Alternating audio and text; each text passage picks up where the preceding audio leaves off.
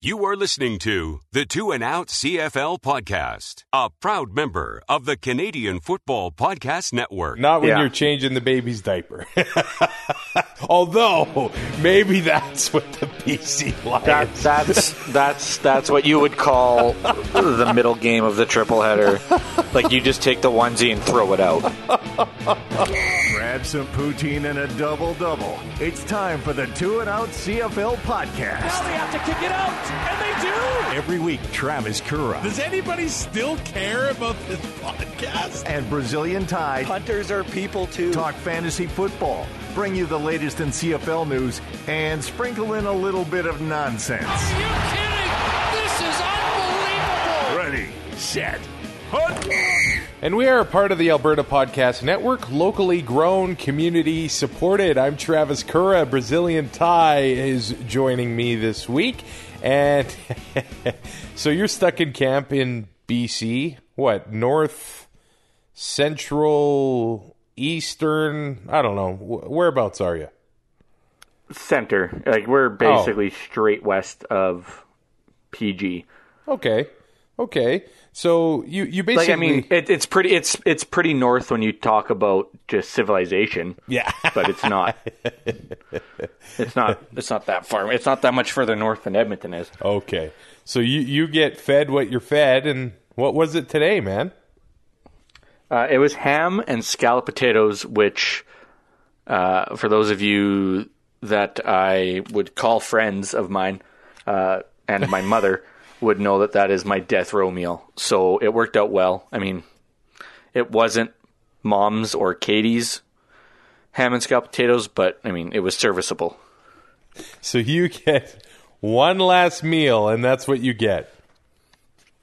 Ham, scalloped potatoes, and angel food cake for dessert. And, like, 30 Cokes. I thought you'd get Burger King nuggets or something like that. I can only eat so much Burger King. I haven't had it in so long. Well, I guess I had it on my last days off, but I only had it once, and I regretted it like a half hour afterwards. This is hilarious. So I was at the game in Calgary, Riders, Stampeders, and after the game, I was asked if Two and Out Live would happen with Brazilian Ty's mom as co-host.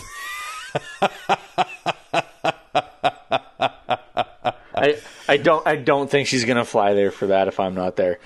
Just a hunch. I don't know. I think I'm her favorite part of the podcast. I mean, you like Christmas more than I do. You probably wouldn't like make her not like put stuff in the stuff she cooks. Like when she cooks, if she knows I'm home, she cooks stuff I like, and Dad's like, well, this. So, because I'm so picky, you wouldn't ask a lot of questions like I do. This episode of Two and Out is brought to you by ATB. And at ATB, they make banking work for you by offering both expert and practical advice in saving, budgeting, and paying off debt. And though your financial situation and the economy may change over time, you can be confident that your money is safe and secure with ATB. We have a history of doing what's right for our clients, especially when times are tough, because ATB was built to help Albertans. For more information, visit atb.com. Join Two and Out for CFL Fantasy and CFL Pick'em and show Kura and Ty what you got. They are who we thought they were. Just click cflfantasy.tsn.ca. Enough from talking about it. There has to be consequences. And pick'em.cfl.ca. All right, Ty, we had some blowouts again this week, and not when you're changing the baby's diaper. Although maybe that's what the PC Lions. That's what you would call the middle game of the triple header. Like, you just take the onesie and throw it out. Oh man, the Montreal Alouettes host the Toronto Argonauts, and they beat them 37-16. So if you would have told me that we're at this point in the season, the Montreal Alouettes were without Vernon Adams Jr., and here they are, first place in the Eastern Division. I don't think I would have seen that one coming, Ty. No, I think we had them penciled in at second, and that was going to be a really good year. Not 12 wins again, but solidly in second place, hosting that East Semi, and Vernon Adams goes down. Stanback didn't play last week. They managed to win, and I know it was Ottawa, for Thanksgiving and all that stuff. But I mean, they're winning games without Vernon Adams, which I don't know if a lot of people saw. Like I think we thought this team was good enough to do that. We just didn't know what Schultz was going to bring to the table. Like it's a good football team as a whole, and for them to just kind of keep ticking along. I mean, he only had to throw the ball 18 times, and it helps when Stanback has the game that he did. And we talk about that with quarterbacks that don't have a lot of experience establishing a running game, and Montreal was able to do that. They're sitting in top of the East. Right now,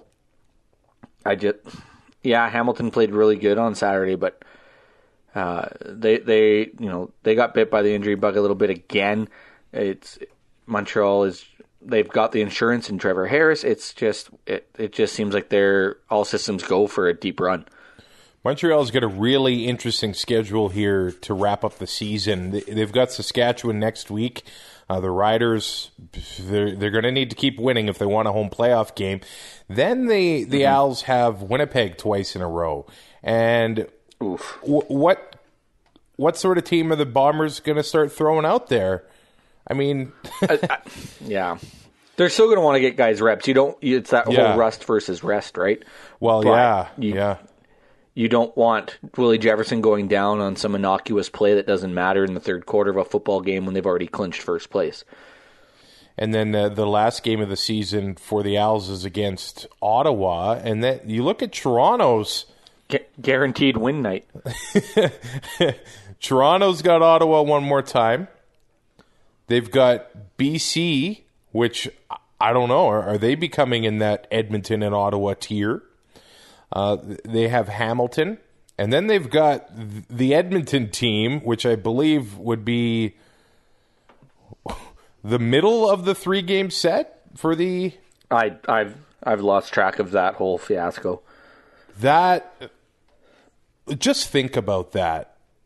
The Elks have zero chance of playing the playoffs, and we're going to make them play 3 games in 7 days. But hey, player health and safety is at the forefront of importance. This is just wild. There's no way that should be a thing. I understand that they have to, for game checks and revenue and all that crap, but it's a joke. The Montreal Alouettes controlled the line of scrimmage on both sides of the ball here. And, well, I guess it's clear. When William Stanback has 24 carries for 203 yards. Yeah. Towards the end of that game, it's like they were just all over Toronto. And I know that Jones was trying to do his fancy looks, but it just wasn't helping. It was just bulldozer after bulldozer, and Toronto had no answer for that. He had 26.3 points, didn't catch a single ball. It was all rushing.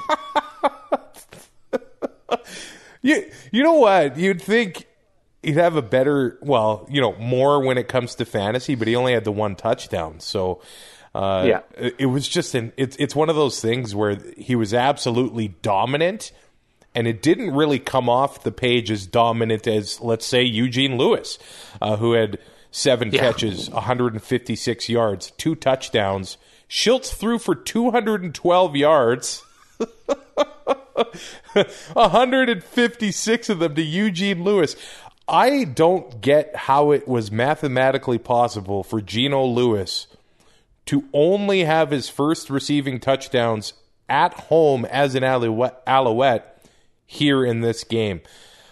I honestly thought it was a mistake when I first heard it. Yeah, that's fair. That doesn't make sense.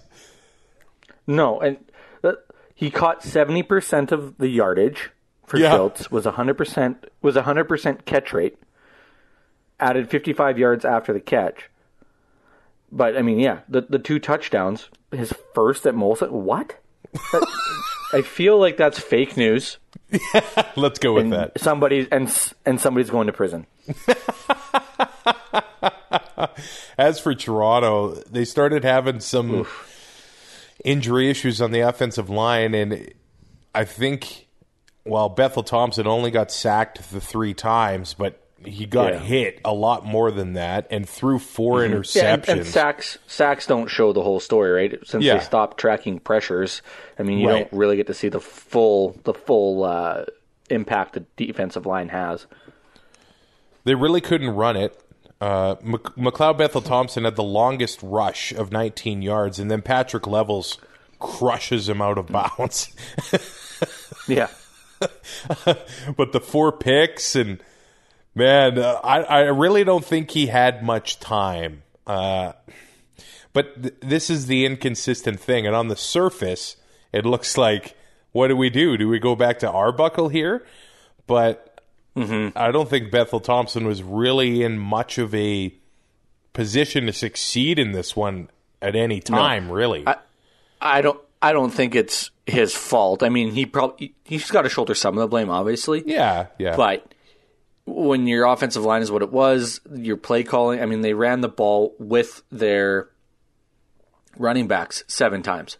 7. We bitch about Jason Moss doing that. You know, we complain about it.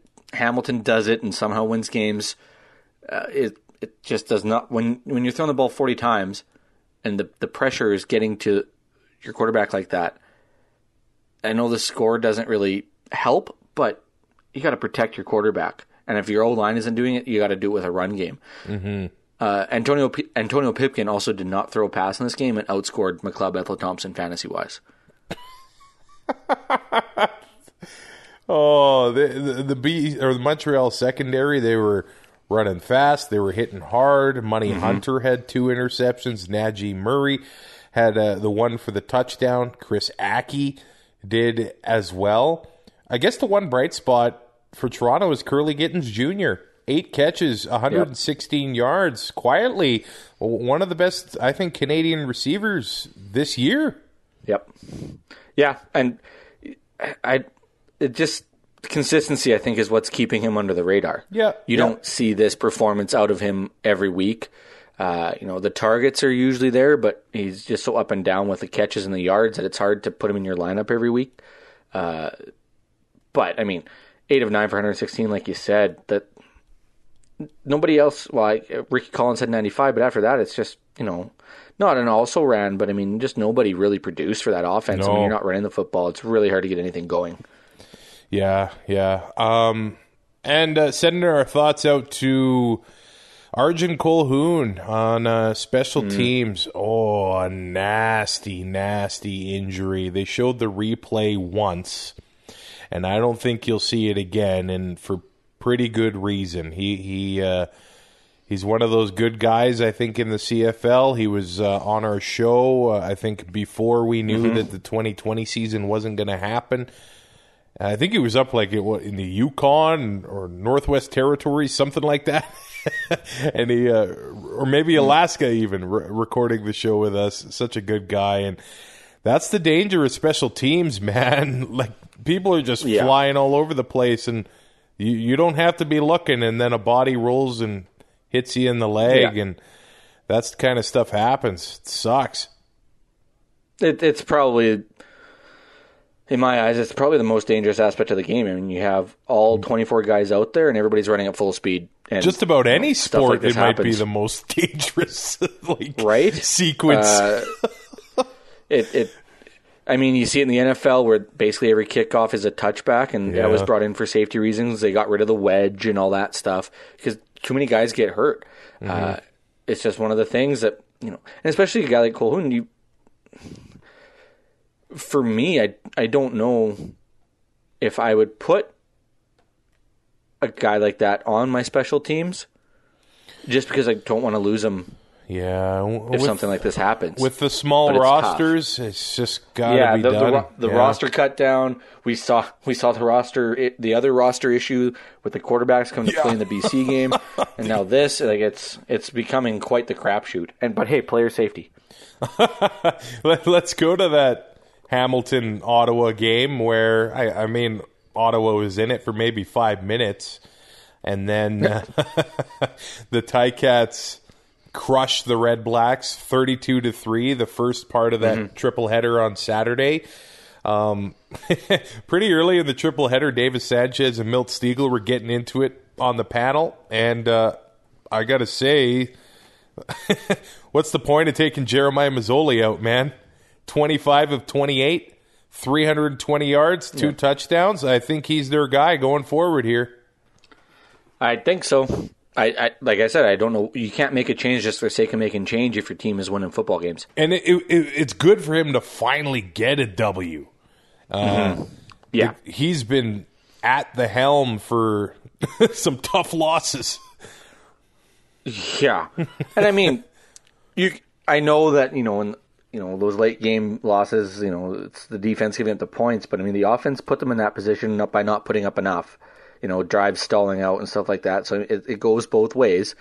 But yeah, for him to finally get the monkey off, he only threw 3 completions. I think we assumed that the leash would be pretty short. And Dane coming off this 6-man or coming off the 6th game, everybody said, well, they're not going to pull him off and incur that cap, not penalty, but, the cap hit and not play him. Well, you kind of have an embarrassment of riches at that quarterback position right now if this is Masoli now, if he is back to, the Jeremiah Masoli that we know. Dane Evans is a damn good insurance policy, as we've seen in the past. Why would you put Dane Evans in again and not change up your offense, but the timing and everything that guys are starting to get with Masoli now? Why would you change all that when you don't have to? Well, and credit to Dane Evans, who, when he gets in there on short yardage, and compare him to the short yardage game that we saw from Ottawa, Evans goes in. That was a tough watch. Evans goes in, and he fights for every yard he gets, and he earns them. And he also outscored McLeod Bethel Thompson. Wow. Well, he did have the 2 rushing touchdowns, yeah. Wow. Well, you talk short yardage. I think it was pretty early in the game when Hamilton, I think it was an 8-0 lead over the Red Blacks, and Ottawa is on the 2-yard line, and they're trying to sneak from the 2. And I think they went backwards, and they ended up kicking a 9-yard field goal. Yep.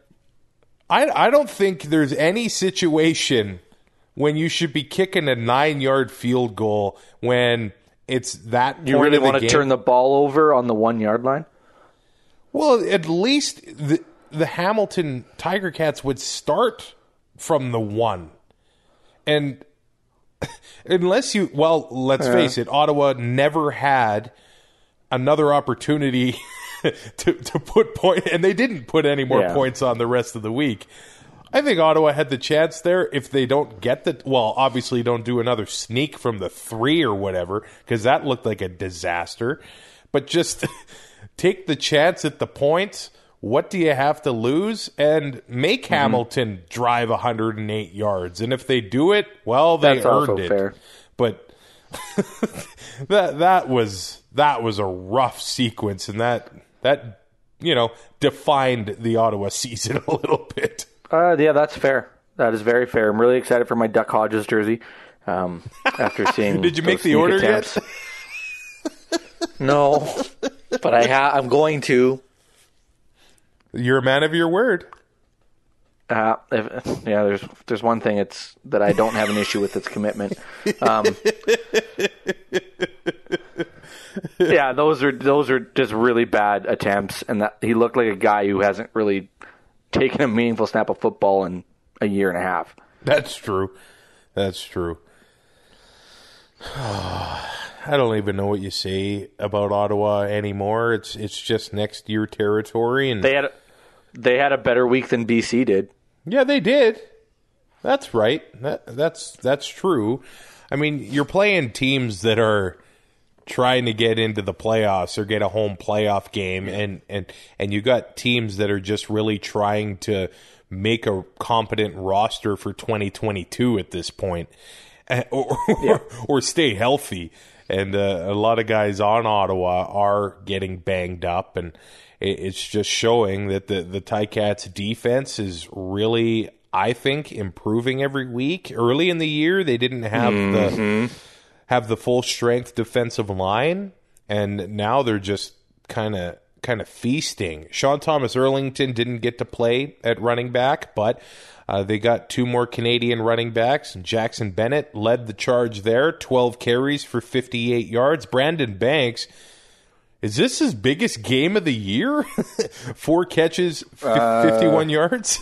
It actually might be. I can literally check that. And then he was in the return game. You fill time. He was in the return game for this one with no Frankie Williams returning kicks. Yeah. Week 1, or not, I don't know what week it would have been. It would have been against Hamilton, or against Winnipeg, sorry. He went 7 of 11 for 73.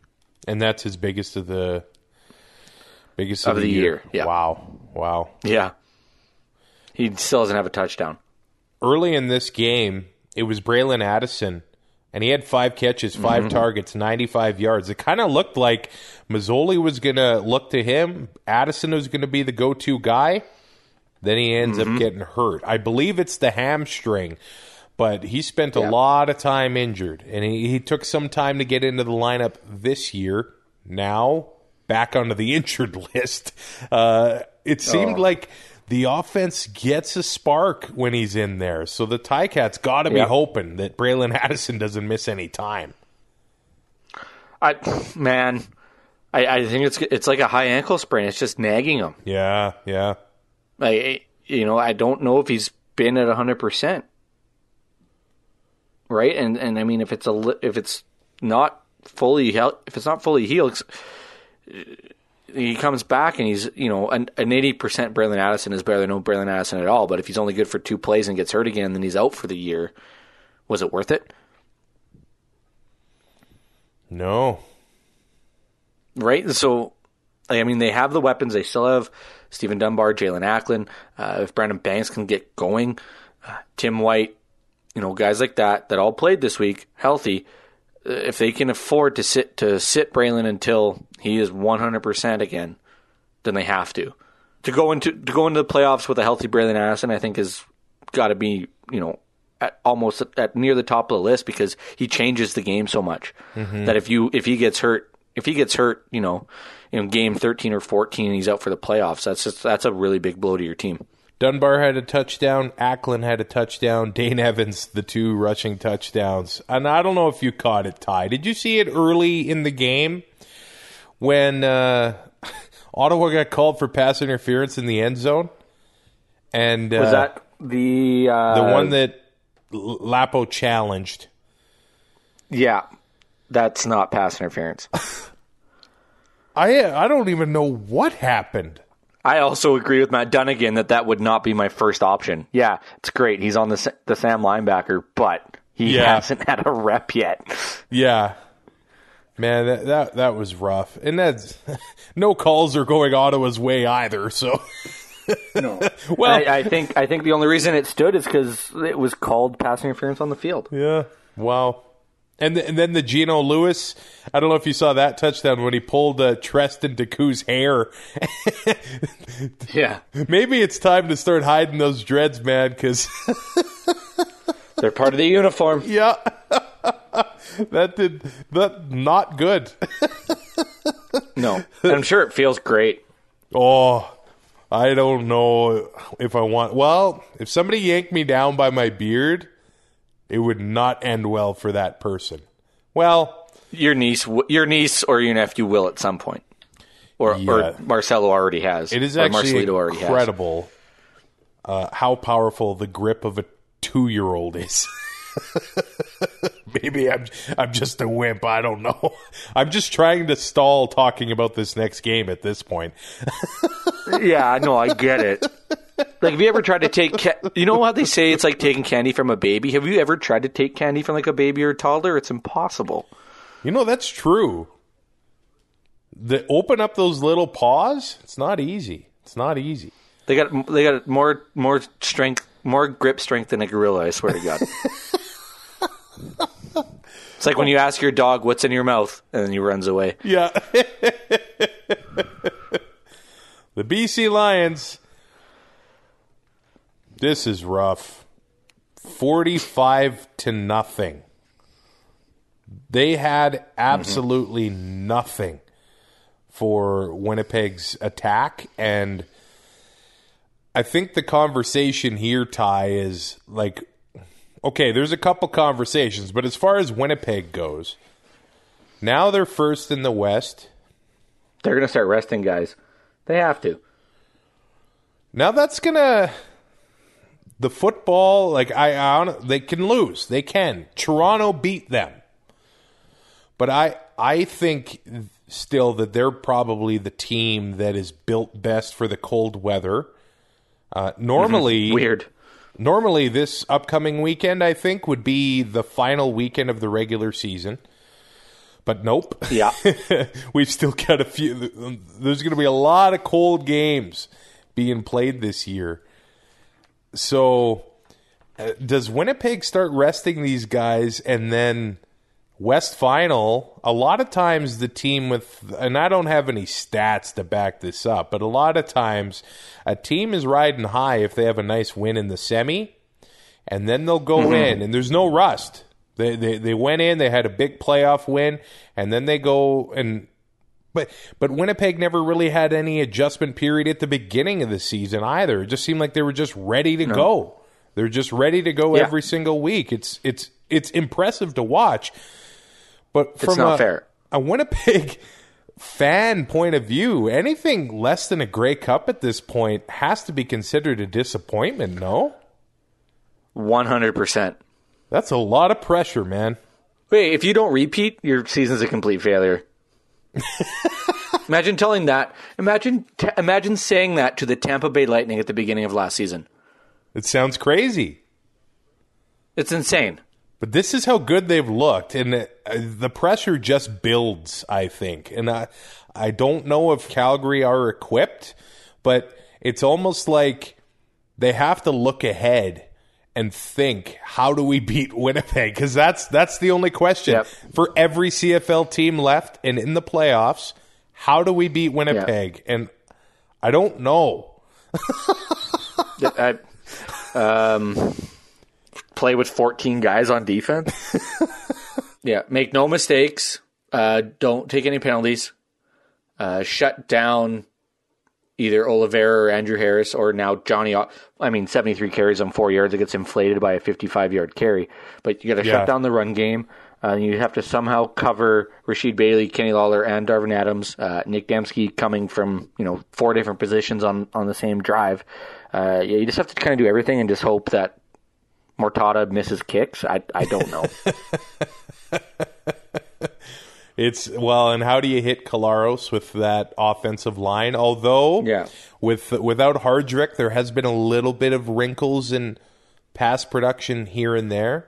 And I don't know how you match their physicality, their intensity. I don't know how you do it. It's going to be tough. And I know that West Final. I think on paper, the only defense I can match their physicality looked like Toronto at the start of the year, and maybe Ottawa. Like when it comes to defenses with that much physicality in them. Yeah. And they're not even close when you look at it now. Ticats, maybe. If Simone and Wynn, Hauser, and Jagger Davis are all going, and then you got Andelike in the secondary. They can be really physical. I just think of that West Final, like when they're going to be running at you, and it's December 5th in Winnipeg. Every hit's going to hurt times 2. Yeah. And you're already going to be beat up from the West Semi. It's not going to be fun. No. Nobody said football was fun. That's true. It's going to come down to coaching and having your team ready to go, because Winnipeg has given up 0.6 points. 0.54. Yeah. I was going to ask you, what does the number 0.54 mean to you? Or what do you think that is? And that's points per fourth quarter. And they're giving up the least points in the CFL since any team since 1966. Is that what it is? Like, that's how good they are. Jeez. BC had nothing. Yep. Except for, the fact that they had to play Michael Riley when he was not needing to play. Yeah, 30-0. Michael Riley's in there. Not because they wanted him in there, but because Nathan Rourke comes in. He has 4 pass attempts. Gets hurt. And Riley's going to come back in, and he's getting up slower and slower after every single hit. Yep. In a meaningless game for them, basically, now. Well, yeah. And now you know that it's tough to beat a football team twice in a row. But when you look at these past 2 games, Winnipeg outscoring BC. Well, they didn't play twice in a row because they had a Calgary game in there. But Winnipeg outscored BC 75-9 over 2 games. And then if you add in the Calgary game, I'm just doing math in my head, they got outscored 114-19 over the past 3 games. Just a few weeks ago, people were legitimately talking about the Lions being in contention to make it in the playoffs in the West and possibly have a home playoff game, and it's all just fallen apart. Yep. What do you even say at this point? They got shut out. Well, they're the new questions, though. What does BC do going into next season? I don't think he can fire the coach. No. I don't really know if changing it up with Riley is going to fix 2022. Or the only way that getting rid of Michael Riley works is if you bring in another quarterback that's cheaper and you can fix everything else. Right. But then you have a quarterback that's not Michael Riley, right? Like, yeah. You're gonna roll with Nathan Rourke. That's great. But now your season isn't. You're not looking to win a Grey Cup. You're hoping that Rourke improves and you might make the playoffs. It becomes a building year. Yeah. Which I don't know, when you have a guy like Michael Riley and this receiving core, I don't think a learning year is what people want. Well, a lot of big questions there. They got the new owner there, and they're trying to get people back into the stands in BC, and he looks like he's willing to do what it takes to make the BC Lions a powerful brand in Vancouver again. But yeah, performances like this, week in, week out, it's not going to make it happen, and people aren't going to want to go to BC Place to see that. I lived through the 90s with the Oilers and losing continually in the playoffs. It made it hard. I also lived through the decade of darkness, as we like to call it, in Edmonton. Like, do you know what? Like a 10 or 12-year-old that sees this, they don't want to talk about it at school on Monday. Yeah, they don't want to tell their friends that they're a Lions fan after they get shut out 40-0, and the way that these last 3 games have gone, and it just looks like a dumpster fire in the field. That doesn't help grow a fan base. Now, I mean, it's not the owner's fault at this point. No. There's nothing he could have done, and I mean the cap brings in a lot of issues too. But yeah, if I don't want to say they have to get rid of Michael Riley to get better, but man, I don't know. Like, there's a lot of the questions. amount of money that he's getting, the amount of cap that he's chewing up makes it really hard to field a competitive team. I mean, for Winnipeg, you want to talk fantasy, Brady Oliveira, 17 carries, 65 yards, and a touchdown. So he was getting less than 4 yards a carry. Yeah. BC kind of kept that in check. Johnny Augustine, on the other hand, and I know he's valuable to the team on special teams, but he had 4 carries, 73 yards. This guy was undrafted. And we see teams, popping out running backs left and right. Winnipeg's got 3, I think, Canadian running backs that can start on just about any team. And that's the way it's looking right now. And Hamilton has it too, where they've got 3 Canadian running backs, but they're not as dominant because they don't use them like Winnipeg does. They don't use them. Yeah, I don't think it's any fault of the player themselves. I think in Hamilton. Does Winnipeg have some interesting decisions to make this offseason. I think it's remarkable that the team was able to Kyle Walters. Are you creating a running back controversy in Winnipeg right now? Well, the fact that Kyle Walters was able to keep the core of this team together and then still bring in Winston Rose for this playoff run.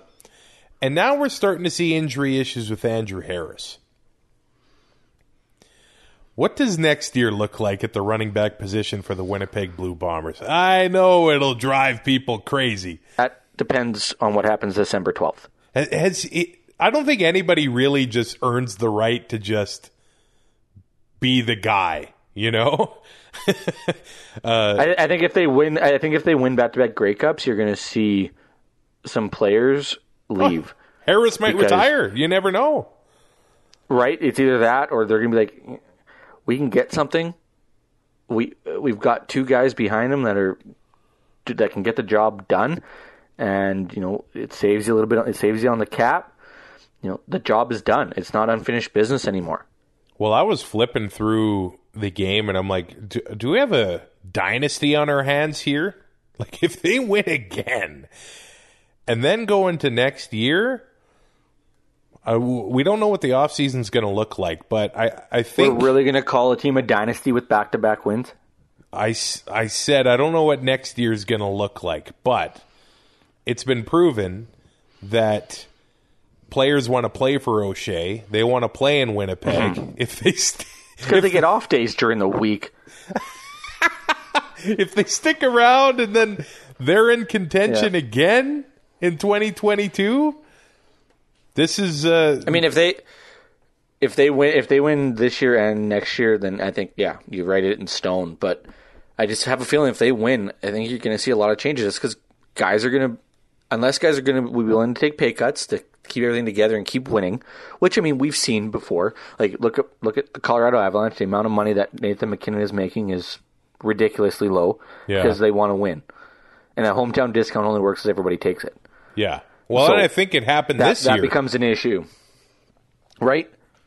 So, I mean, our players that are on expiring deals, which, I mean, seems to be 90% of the league most of the time, are those players going to come back at the same or a little less and they can make some additions? Or are those players going to want to cash in on having 2 really good years? Because football, your football career doesn't last forever. You got to make the money when you can. Are they going to, go to somewhere else that's going to pay them more? And that's why I say there's going to be some teams that are going to want an Oliveira or an Augustine starting for them, But I think I would rather trade Andrew Harris. Yeah, I think Winnipeg we'll see. You guys can assume that it's just because of the whole steroid. No, it's because Oliveira and Augustine are younger. Mm-hmm. They don't have the injury problems that we've seen Andrew Harris have this year. Well, I mean, Augustine has been in and out of the lineup in his career, but I mean, you can probably trade Andrew Harris's rights if his contract's expiring. I don't know if it is or not. You can trade his rights, or if he has years left, you can get something for him. And if you don't win a Grey Cup and you want to run it back next year with the same group because you feel that you can still win with it, which I think you can, then you still have that option too. I mean, guys are going to leave, and the guys that leave you can replace with the free agent market because I think players are going to want to come there, and they might take a discounted deal to come play in Winnipeg if they're playing somewhere else. You had a stat on BC's special teams fantasy numbers on what they were giving up. I mean, it's not great. In their last 2 games, so this game they gave up 14.5 to returners, which I get it's the returner. It was Gennari and Grant for all the returns. They gave up 14.5 points fantasy-wise, and in their game against, it was Calgary, they gave up 14.3. Whoa. And you only get a point for every 25 yards as a returner. Grant had the touchdown. They only had one kickoff, too. It could have been worse. Yeah, one kickoff and a missed field goal and 8 punts for 149 yards and a touchdown. Wow. That's how you talk about a shutout. Don't really talk about the game. No, Kenny Lawler, two touchdowns, two catches. Kenny Lawler bounced back. Can we quickly talk about, and we've talked about it, this is the, third time this has come up this year, about only having 2 quarterbacks on the roster? Right. Well, teams are allowed to. But they can't be listed as a quarterback, and then you have the ratio issues. Well, it feels like it just takes away a body on special teams, and that becomes crucial, you know? In a league where you have one more guy on the field than they do in the NFL, but your roster size is 7 players less on game day, how does that make any sense to anybody? And we say time and time again, TSN says it time and time again, it's a quarterback-driven league. Right? If you don't have a quarterback, and that's all football really, but I mean the amount of passing that goes on in this league, you need a quarterback. And if your starter goes down, or they want to pull Mike Riley, they bring Nathan Rourke, now Riley has to come in a game that they're not going to win, they're not going to make the playoffs. They're getting absolutely railroaded, and he's got to go back in there and take all these hits. Yep. It doesn't make any sense to me. It makes the roster size to begin with didn't make sense, and then they cut out. Now, granted, those third stringers aren't getting a lot of playing time as quarterback, like the third string quarterbacks. But I mean, can we do it like baseball? Maybe where you expand the rosters, right? For the last 4 or 5 games, just. Like teams like BC, teams like Ottawa, like I know that they could just put in Patterson and keep Riley out. It's a dilution of talent. Sure, you can have guys that only play special teams. You're not going to have to pull a lot of double duty. Like it saves so much, I think. And we saw it in the Ottawa game where the Ottawa Hamilton game where a defensive lineman had to dress up as an O lineman. Well, after one O-lineman injury, you shouldn't be in that situation. Right? No, but a lot of teams only run 6 or 7 O-linemen because their roster is so small you don't have a choice. Yeah. It just doesn't make any sense. I don't know. End rant. /end rant. Last game of Week 12, the Saskatchewan Roughriders go to McMahon Stadium and get a win. 20-17. Cody Fajardo, his first win as a starter against the Stampeders. Craig Dickinson, his first win against his little brother, Dave Dickinson. The Riders needed this one in so many ways, and they got it. When the game started, and Calgary's making big plays, the Markeith Amble's up the middle, and they're right down, they're threatening, and I'm thinking, not again. Like, what is happening here? Where's my train ticket? Where are my truck keys? Get me a turkey leg for the train ride back because we're just going home. But the Rough Rider defense tightened up in the red zone, and they forced a field goal, and that was crucial because if that's a touchdown, maybe this whole game is different, just like the previous 2 matchups. Yep. Right, it just sucks the life out of you if you give up that touchdown on the first drive. Yeah. in a game, it wasn't a must-win. I mean, Saskatchewan would still be in a playoff spot, but you want to host that West Semi if you have the opportunity to. You don't want to get swept by Calgary 3 times. And I mean, it would be 3 losses in a row to the same team, and that's just deflating. And then probably play them in the West Semi and have that hanging over your head. So it's kind of a must-win, just the mental state for the Riders, I think. But hey, it took Fajardo shorter time to beat Calgary than it took Trevor Harris, so that's nice. But it's the same old story though from the Riders' offense where they don't run the ball. Like they ran it 10 times for 48 yards between Keenan LaFrance, who we all, would have put in our lineup for 1 carry and 5 yards. William Powell only ran the ball 9 times. I don't get that. He doesn't fumble the ball. He's getting yards on every play. And I want to run. I don't have any stats for this. and I don't even really know if it exists, but I don't really know if you can really have a massive vertical game with 30-yard passes when we get into this time of year and the weather. I think you need to be running the ball and doing these shorter routes. And for some reason, these routes were working for Saskatchewan this time. They were the shorter passes for Fajardo, and they were getting the ball off a lot quicker. It seemed to be working, and at least protecting the offensive line a little bit. Where that's been one of the biggest issues this season with the Riders is their offensive line play. Because the deep routes can't develop. There's been no time for them. Right, and Fajardo's running for his life, and I think that has a lot to do with the inaccuracy issues that we've seen. Yeah, he's on the move, he can't get his feet set. Yeah, these high percent, run a slant route, run a 5-yard in. Why do you have to throw the ball 30 yards for a first down when you can get 6 yards and then follow it up with another 4 or 5, or even just 4, and then sneak for the first down? Taking these shots just don't make sense with the old line that they have right now. It's just not working, and then they were doing nothing to change it until this week.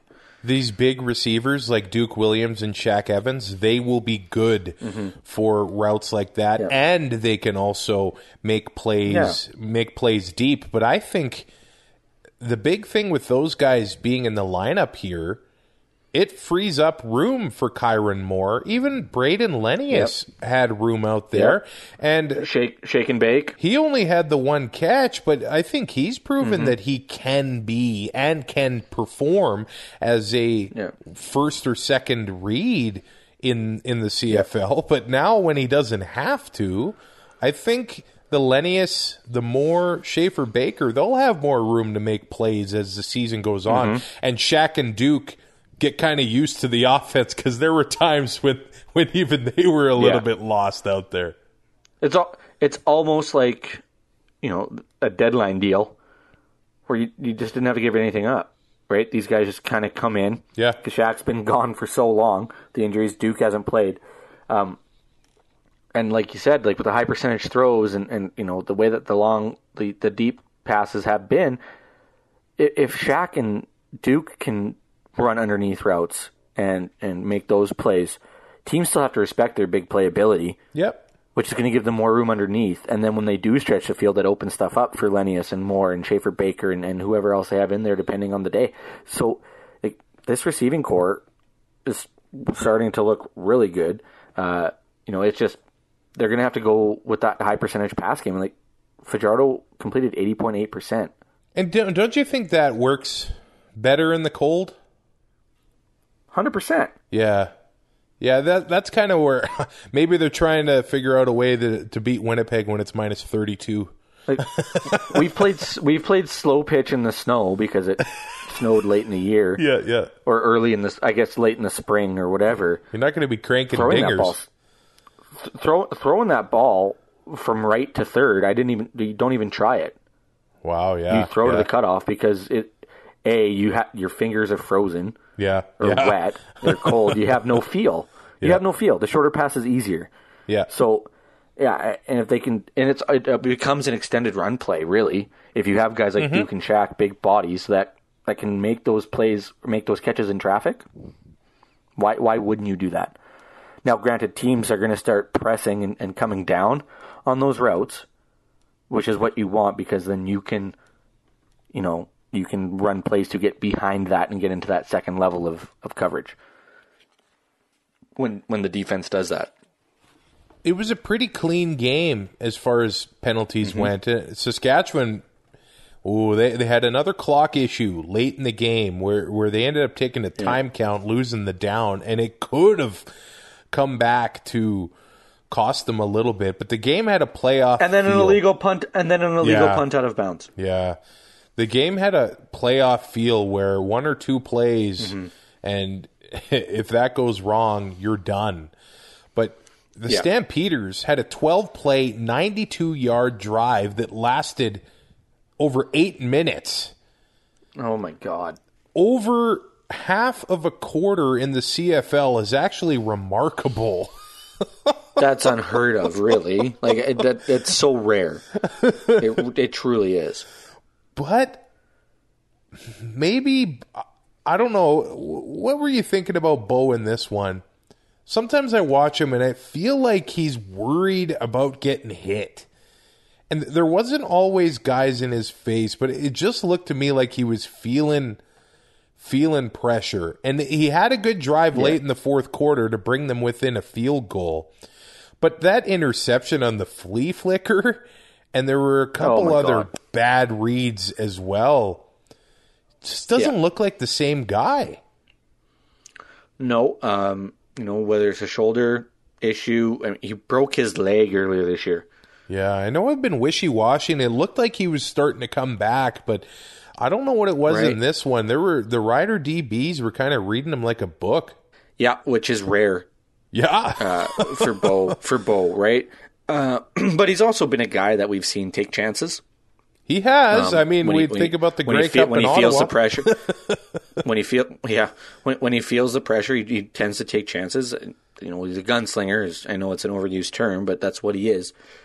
He's not afraid to throw the ball in any situation, and it just happened to bite him. I don't know if it was probably both, the pressure that the defense had and just a poor decisions on Bo's part. But he just doesn't seem like 2017, 2018 Bo right now, and maybe that comes with time. He's been back for a while now, but I wonder if his leg. I wonder if he's worried about the shoulder too. The leg and the shoulder just isn't up to snuff, and it's just he's not the Bo we're used to, but he almost still got the job done. Which he threw 3 picks. He did. He threw 3 picks and almost won a football game. It's not a bad night. It's not a great night. It's a bad night, but it could have been a hell of a lot worse. I mean, they could have got steamrolled. Kamar Jordan gets back into the lineup. He had 3 catches on 7 targets for 63 yards, but Markeith Ambles, 4 catches, 73 yards. Calgary's leading receiver on the night. And the leading receiver for Saskatchewan was Kyron Moore, 6 catches, 64 yards, and a touchdown there. But yeah, William Powell, 9 catches for 43 yards. And I'd like to say that they're keeping him fresh for the playoffs in the colder weather. But this is actually similar to what Stephen McAdoo was doing with William Powell. He never was getting the 17. People wanted his head. Yeah, they did. They totally did. And Powell then was not getting the 17 or 18 yards or 18 carries a game like I think he should be. If you can get 15, 17, 20 carries, you can run play action. Oh, yeah. Which opens up a lot of options and helps the offensive line protect a little bit because teams have to respect the run, and maybe it helps with the offensive line issues. But yeah, it doesn't make any sense. I said it in week 2 about Jason Moss. Nobody listened. Everybody thought I was just old man yelling at the cloud. They are winning in spite of Jason Moss. Well, maybe not this game because he would have been calling it, but I'm sure that Brett Lowther is hoping that John Ryan is good to go for next week because that last punt of the game in the stands, I was just hoping get the punt off, get the kick off, get the kick off. Yeah. And it happened, and that was big for the Rough Riders. But I think we know that these two teams are going to be playing again in the playoffs. Yeah. And it's just a question as of where the game is going to be. Is it going to be in Regina or is it going to be in Calgary? And Saskatchewan put themselves... And either way you're going. I will be there. I might be. Nice. In Calgary, I wasn't kidding. I got myself a big old turkey leg. And I got to tell you, there is no... Was it awesome? It was awesome. Clean way to eat that? There's no respectable, polite way to eat it. Like when you're sitting in the stands gnawing on a turkey leg. Oh, man. It's a vulnerable position to be in. And Ty, I ran into a new friend of the show. Uh-oh. Guy named Brendan shook my hand. Looks like a handsome young man that could probably have a career in the CFL in the future, but said he's a big fan of the show And it was good to meet a new pal that introduced himself in the concourse at halftime. And you didn't take your trading cards. I didn't have any with me, but I still do have some, actually. Yeah, you could have signed one and made a fan for life. And then no matter what we did, we'd always have somebody in our corner. Brendan, we need you, man. We need you. Oh, it was fun to get out to the... Like, to me, 3 degrees, no wind, the line of scrimmage, you can see the breath of the players. That, to me, is... I love that fall football. Bring it on. Yeah. I'm all for it. I also enjoy anything, below 20 degrees Celsius for work, because then I don't sweat. Yeah. I love it. This episode of Two and Out brought to you by Roomy. If you got some, drafts coming into your place, flickering lights, mysterious leaks, just like old Taylor Field, maybe they should have called Roomy. Yeah, well, I think they made the right call, actually. If you've ever wondered what's really going on in your home, Roomy's Ask a Home Inspector service can help. Connect with a certified professional home inspector by phone or video call and get your questions answered.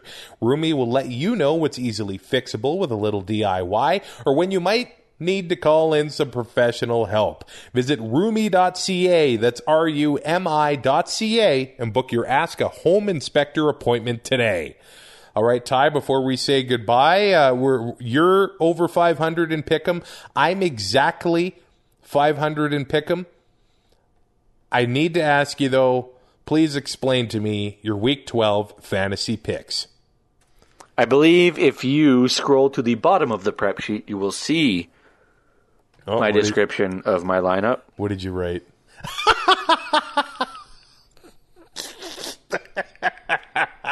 I'm not reading that. No? 1, 2, 3, 4, 5th. I plead the 5th. I'm not talking about it. That was...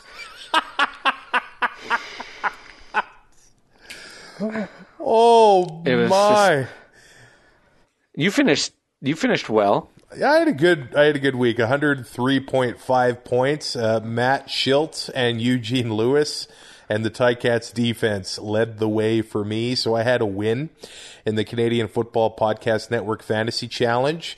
I was actually first in that group. I had myself a pretty good week. I was first by about 18 points there. I had 2 players get 0, mainly because Ricardo Lewis got added to the 1-game injured list, and that did not help. To be fair, I don't think you can explain the Jake Winicky. That was a rough game. That was a rough game for him. It's my fault I took the Ottawa Redblacks defense. I don't know what to tell you. I did beat you by 55 points. Richard Sindani had a touchdown. Hey, that was a good pick. Well done. Yeah, I'll take it. He was your leading guy. Awesome. It's 17.3 or 17.4. Oh, Serenity now. You can rate, review, and subscribe to Two and Out on your favorite podcatcher. But first, Ty, can you roll through the fantasy leaders for the week? Oh, yes. Jeremiah Masoli, 24.1. Zach Collaros, 22.7. And Matthew Schiltz rounded out the top 3 at 17.6. And Antonio Pipkin and Dane Evans outscored Bo Levi Mitchell, McLeod Bethel-Thompson, Mike Riley, and Caleb Evans, who are all starters. Wow. Yeah, not a great week. William Stanback led the way for running backs at 26.3, almost doubled up Kadeem Carey at 13.7, Oliveira at 12.5. And wide receivers, Eugene Lewis, 34.6, just a monster week. Yeah. Acklin at 21.6, Curly Gittins Jr., 19.6, Kyron Moore in 4th at 18.6, and Richard Sindani, my leading scorer, at 17.4. There it is for the Monday edition of Two and Out. We'll be back on Thursday to talk about Week 13. Have a good start to your week. Thanks for listening. Find more great shows like this at CF Pod Network on Twitter.